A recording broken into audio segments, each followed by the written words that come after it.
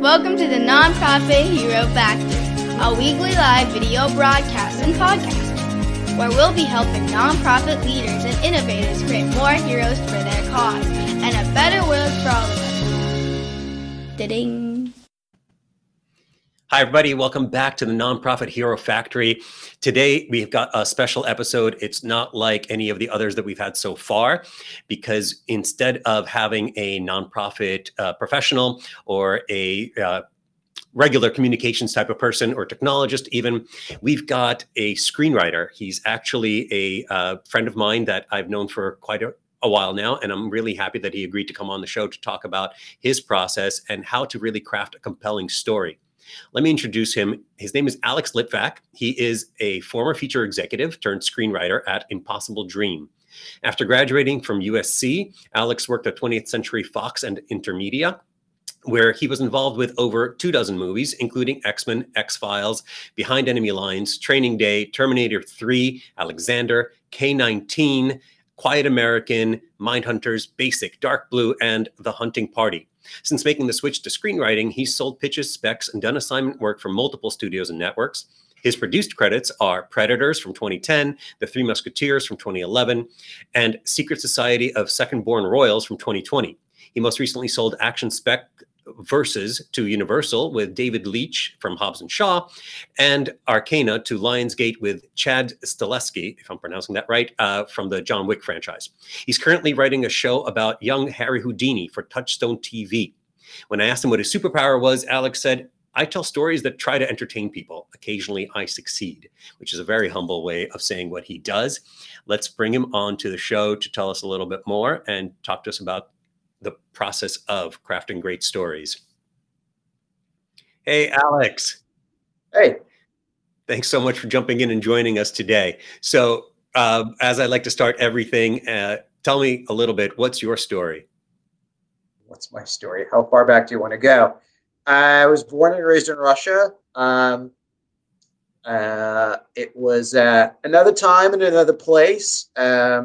Was not a great time to be a Jewish person in Russia at that time. I escaped into books and movies, which is probably why, much to the dismay of my parents, when they ask you in first grade, what do you want to do? And some kids say, well, I want to be a princess or I want to be a cosmonaut. I said, I want to be a writer. And never really grew out of it. Started writing at a very young age. There was a lot of very bad poetry and a very foolish attempt to write a novel. And then finally, after 11 years as refuseniks, as people trying to get exit visas from the Soviet Union and failing to do so, after 11 years of that, my family finally was able to come to the United States. I enrolled in USC shortly thereafter, went to USC Film School with the lofty aspirations of writing and directing, though my background was very different from every kid that went there. I was a typical kid that went there with, I want to be the next Lucas and Spielberg, and wow, this is heavy. Thank you, the Academy. So graduated, again, trying to figure out what's next. How do I stop my parents from having a heart attack about my future every single day? And an internship that I had led to a job offer very shortly after graduation. So I kind of did that for a while, thinking, oh, I'll just write on weekends. It'll be like working at a video store, but better. I did not realize that it was really a choice of a lifestyle, and that job would lead to another job and another job. So I was an exec for 10 years, which is, as you heard in my bio, worked in a lot of different movies.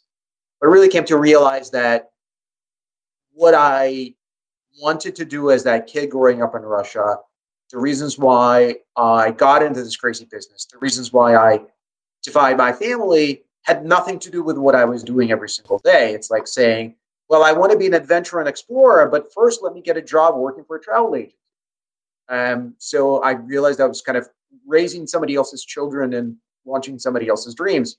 So after 10 years of that, that career came to an end. Literally, I think on the day, 10 years after I graduated college. And I kind of had all this money saved. I had an idea for a TV show, even though I've never worked a day in TV in my life. I'm like, well, it's only 60 pages. Let me see if I can fail quickly. And lo and behold, it got me my first agent. It sold in a bidding war and kind of led to other things. And I've been doing that ever since. So that's the short version of my story. And it's a great story, and it has a lot of key storytelling elements as you went along. You set up the world that you started in, you set up the journey, the obstacles, the detours, and it came to a great Hollywood conclusion where you're now a successful screenwriter in Well, Hollywood. I don't think it's a conclusion. I think it's anybody who in Hollywood who says I have made it. I kudos to you, because I think in my career you're only as good as your last script, and this market is incredibly unstable, incredibly fickle. Things change all the time. Obviously, we're in the middle of massive seismic changes of our society, which includes Hollywood. So yeah, just look. All you can do is always give it your best. Right? Invariably, So I know you don't know a lot about nonprofits specifically and the types of communications that I focus on, but there's so many parallels that I use the Hollywood storytelling system, formula, framework, whenever I'm working with clients to help them craft their stories. And in fact, I think what you just said even resonates, because in a lot of ways, you're only as good as your last interaction. You're only as good as your last communication with a donor, or if you fail to communicate with a donor effectively, they might drop out entirely. So let's take a couple of steps back, and let me ask you, when you're starting to work on a script, do you start with a goal in mind? How do you begin the process? well, the process, there are many different facets to it. There's the creative side and the business side. The creative side starts with an idea. And it could be anything from, oh, I have this image, to I have this character, to what if. And it can wander into your head at any point in night or day. Literally, case in point, I just couldn't sleep the other night, and something wandered in my head. I'm like, I think that's going to be my next script. Just an idea that's been sort of gestating for a while that I think now I'm getting pregnant with. Now, the goal, and obviously each project is going to be different creatively, because while it begins with an idea or a character or an image, as I said, there is a wide diversity of those things that are going to be different and distinct, hopefully. Now, the goal remains the same every single time. I want to tell an entertaining story, and also, assuming that this is not work for hire, I want to sell it. I'm not a starving artist. I'm not a fringe painter or a poet. I serve marketplace where I'm always trying to be mindful of what the buyers are looking for and who the audience is. It's maybe sort of jumping ahead in terms of your question. So the goal is, I want to write something. I want to finish it. I think a lot of young writers, and myself included when I was starting out, and I suppose it might apply to business enterprises also, you start something, you don't finish. Writing a script is very much like running a marathon. I don't care if you're incredibly fast or slow, but you got to cross the finish line. At the end of the day, you've got to finish the race. So my goal is to finish the race. I don't need to be the fastest runner, but it needs to be, a reasonable amount of time. I don't want to take 3 years writing something. So I want to start it. I want to finish it. I want to finish it in a realistic amount of time. I want it to be good, and I want to sell it. So these are my goals. Beyond that, I don't think of, and I want to win an Oscar for it, or I want this to win $1 billion, because those things are way beyond of my control. As I've learned, and look, you see that there are 3 credits there. There's quite a gap between them. And I can tell you that in the gap between them, leading up to some of my produced credits, and between them, I've sold a zillion of other things. There's some that almost went. There's some that have gotten calls, like huge actors attached. And those things are completely beyond control. The stars have to align. The corporate mandate has to be such. that they want this piece of property, this IP on their slate. That is not something you control. What I control are the words on the page. So, so let me hone in a little bit more on how we're going to be able to help nonprofits with these processes. So you did say in there that you look for when you start working on a project, it starts with an idea, it starts with characters, but you're also thinking about where is this going to land, where is this going to go, what are the potential channels, if we could call them that, or distribution avenues for this type of project, right? And each of those is looking for different things at different times, I'm assuming.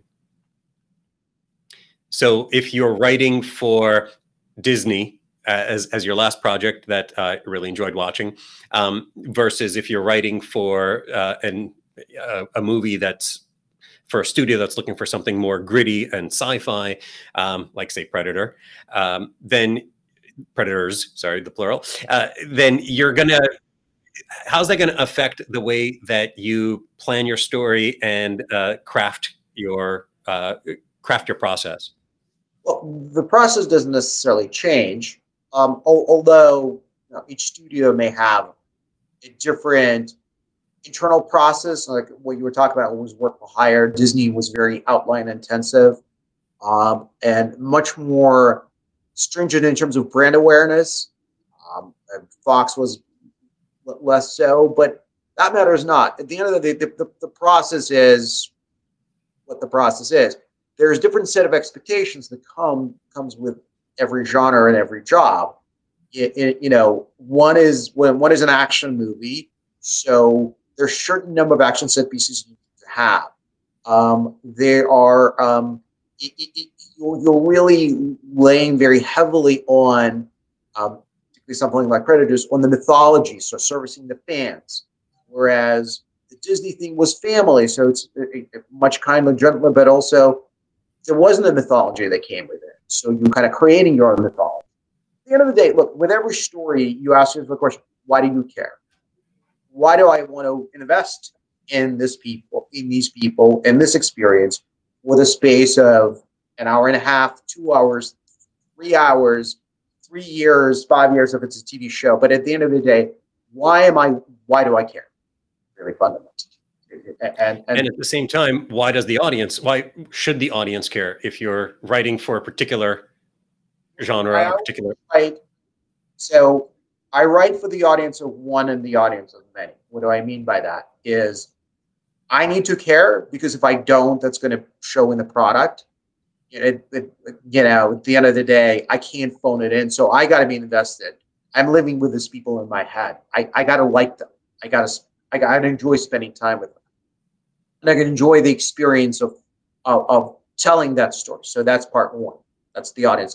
The audience of many is, but at the end of the day, when I am done, this, hopefully in success, will be seen by a multitude of people. At the very least, it's going to be seen by my employers, which is also, it's never a small group. There's 5 or 15 or 50 people that will read this. So why will they like it? Why will they care and want to tell that story to 50 million people? Awesome. So when you're creating your story, what hooks an audience? How do you get them hooked in? Because I remember in theater school, my directing teacher said the director's #1 job is to keep the audience from walking out. Even if they are just sitting there counting the lights, that still counts. I think that's also screenwriter's #1 job, right? Yeah, no. How do you do that? Well, look, it's no different from if you and I were having a conversation and we're complete strangers. There's no social obligation on your part to pay any attention to what I'm saying. So I have a limited window of attention with you. So I got to say something that's going to pay attention to me, especially like if we're in a crowded room and you're hearing a lot of voice, a lot of conversations. So what do? It is anything from, I literally wrote a script where over black you hear, shut up and listen. And then the guy proceeds to, tell the story, and crazy shit happens. But it was like literally the first line that I went with is, there is another script that I started with: forget what you know, forget what you think you know, forget it all, and come with me to the time there is no more. And sort of kind of, it's just like, it is, you're being taken somewhere. That was, if I said we open and there is a smoking gun on the floor, like, okay, interesting. Somebody got shot. What's happening here? One of the greatest lines I'm a huge fan of Stephen King. I highly recommend that your listeners and viewers read On Writing. It's a wonderful book of essays that he talks about exactly what I'm talking about, the process and the tricks.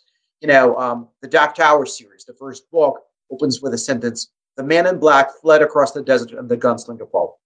Boom. Right? It is, who is the man in black? Who's the gunslinger? There is a villain. There's a hero. There's the quest. But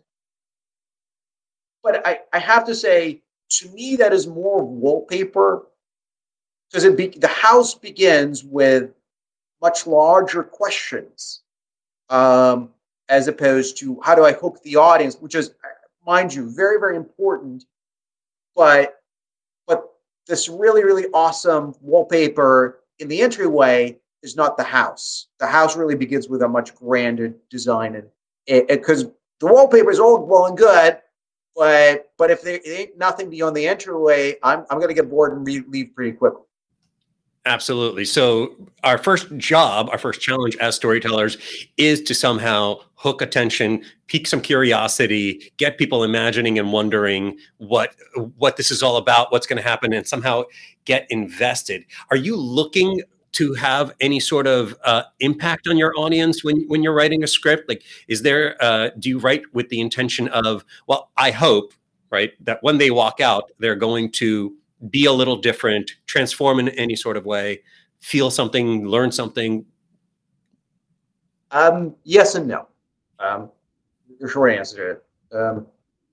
So when I was just starting out, absolutely, there's sort of like, how do I change the world? How do I change lives and all that stuff?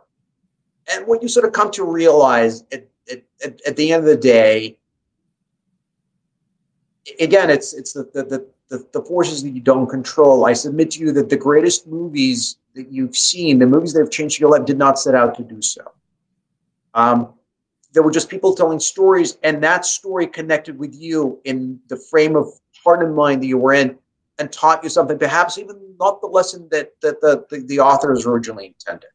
So to me, I sort of walked away from the grand message in changing the world to, I want to tell stories that entertain people, that people enjoy, that make people feel something, yes, experience something, yes. And at the end of the day, if they connect with the material, fantastic. I would love that. But the words impact, I think, assign some sort of grand importance to the storytellers that and to our stories that we kind of overinflate our own bound.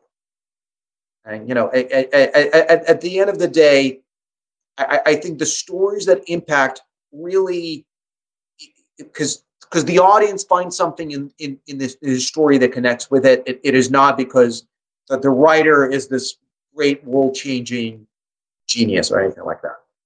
So, like I said, I just want to make you care about the story that I'm telling. I want to make you feel something, experience something, and if you find something in it that is a greater lesson that may change you or the way you see the world, then that's up to you. Okay, so then, if your goal is to primarily entertain, what are the keys to a satisfying experience within a story? Well, first of all, each genre comes with its own set of expectations. So, action movie needs to keep you on the edge of your seat. A comedy needs to make you laugh. a horror movie needs to give you, the thrills and the chills, et cetera, et cetera, et cetera. At the end of the day, they all converge on the same place, which is why do you care? Why do you get invested? Why are you not checking your phone and going, yeah, you know what, I'm just gonna go walk away and do something else. So yeah, it all comes down to the same place. And it is either plot or characters, or ideally both. There's just got to be something that strikes a chord. Something relevant and resonant. Cool. So I tell nonprofits that a great story should leave people hoping for a sequel. Do most movies in Hollywood, in the Hollywood blockbuster genres, hope to spawn sequels? Why are franchises such a sought after goal? Well, I'll tell you, every movie hopes to spawn a sequel. Very few get there, but all hope to do so because, quite simply, it means profit, it means return business. So that's a huge part of what my business does is driven by commerce. So it's not surprising. Everyone wants more and more and more. Now, in truth, it's become increasingly difficult to do anything that is not IP driven that creates franchises. John Wick is a good example of something that was not IP driven. They just did a little action movie when a very meager budget that somehow worked, and now they're on number 4, and it's getting bigger and bigger and bigger. But those examples, sadly, are few and far between. However, there are opportunities for original storytelling as long as you correctly identify the need that the marketplace has. And Quiet Place is another great example. They did a really smart, intelligent horror movie. Now they're on number 2 did great. There's going to be number 3 and 4, I'm sure, and all that stuff. Again, they looked at the marketplace and said, here's where we can do something that's going to feel different and distinct. That's not going to cost us $200 bajillion. But we can do it and do it in a really interesting, intelligent fashion. So I feel like there's always going to be room for that. So the idea to me there is that when you tell stories that people do connect to, that people do love, then they're going to be looking for the sequel. They're going to be hoping for a sequel, right? How many times have we seen fans disappointed because Netflix or something canceled the next season or the sequel to a particular movie? Or vice versa, fans rise up and demand something, and the studio behind it responds and says, okay, fine, we'll do it because you guys want it. I think there's a similar effect in nonprofit communications, in all communications really, where when you tell a good story, you're going to leave people wanting more in one way or another. And while in Hollywood, they might pay to go see the movie and therefore vote with their dollars, in the case of nonprofit, they might want to pay you back for the good that you're doing out in the world and the story that you just told them by donating more. I get asked all the time, how long should a story be? How long should a video be? How long should a story be? How would you answer that question? Well, in my line of work, there are much stricter guidelines in terms of page length, certain length for TV shows, certain length for a feature. I don't think that quite applies to you guys. Well, there is I know that a feature is anything, if it hasn't changed, anything longer than, I think it was 84 minutes long, but it could be up to 3 hours long. How do you decide how long to make your movie? The script has to be no longer, and some studios have their own little requirements. Give or take 120 pages. I've done 123. 130 becomes egregious. So look, there are places that you turn in 130, they're going to give you no cut. Television, like early 60 pages, 63, okay-ish. Beyond that, really pushing it. Half hour, shorter than that. Now this is very specific requirements of my work, so let's take a step from that. At the end of the day, there's going to be a finite number of seconds, and as I'm getting the message from you, we're out of time. So fundamentally, it is try to fill it best you can. Fundamentally, we also live in a world where there's too much content, so the shorter you can make something, you're talking about a video, 3-4 minutes, get the gist of it. We have an expression in my field which is called the elevator pitch, which is if you were taking the ride in the elevator, going up and going down, and you only have an attention of somebody for a very short amount of time, how would you distill the story to its very basics? So my answer to that question, and yours is, of course, very clear and industry specific. My answer to that question is usually not a second longer than it takes to tell the story well. So you put in as much as you can put in terms of constantly maintaining the attention, the focus, building the suspense, or building the drama, or building the storyline in one way or another. Because as soon as you add anything extra, that's when people start tuning out and walking out psychologically, right? Yeah, look, every movie, every story can be reduced to a log line. Any movie you've seen, any movie you can think of, I could put it in a sentence. So you can put your business in a sentence. Now, if people are intrigued, you go, okay, here is a paragraph. Love the paragraph. I can go and here's a one-pager, as we call it. 5-page. Again, there's fundamentally the ways to build it, but you always start with so equating a script with a business. I always start with the shortest log line possible. And if that connects, if that intrigues them, you go from there. Perfect. I mean, that's actually, I teach everybody to come up with their log line and to have it right at the top to capture the attention, and then slowly tease them into a longer and longer version of the story. So I think that totally makes sense.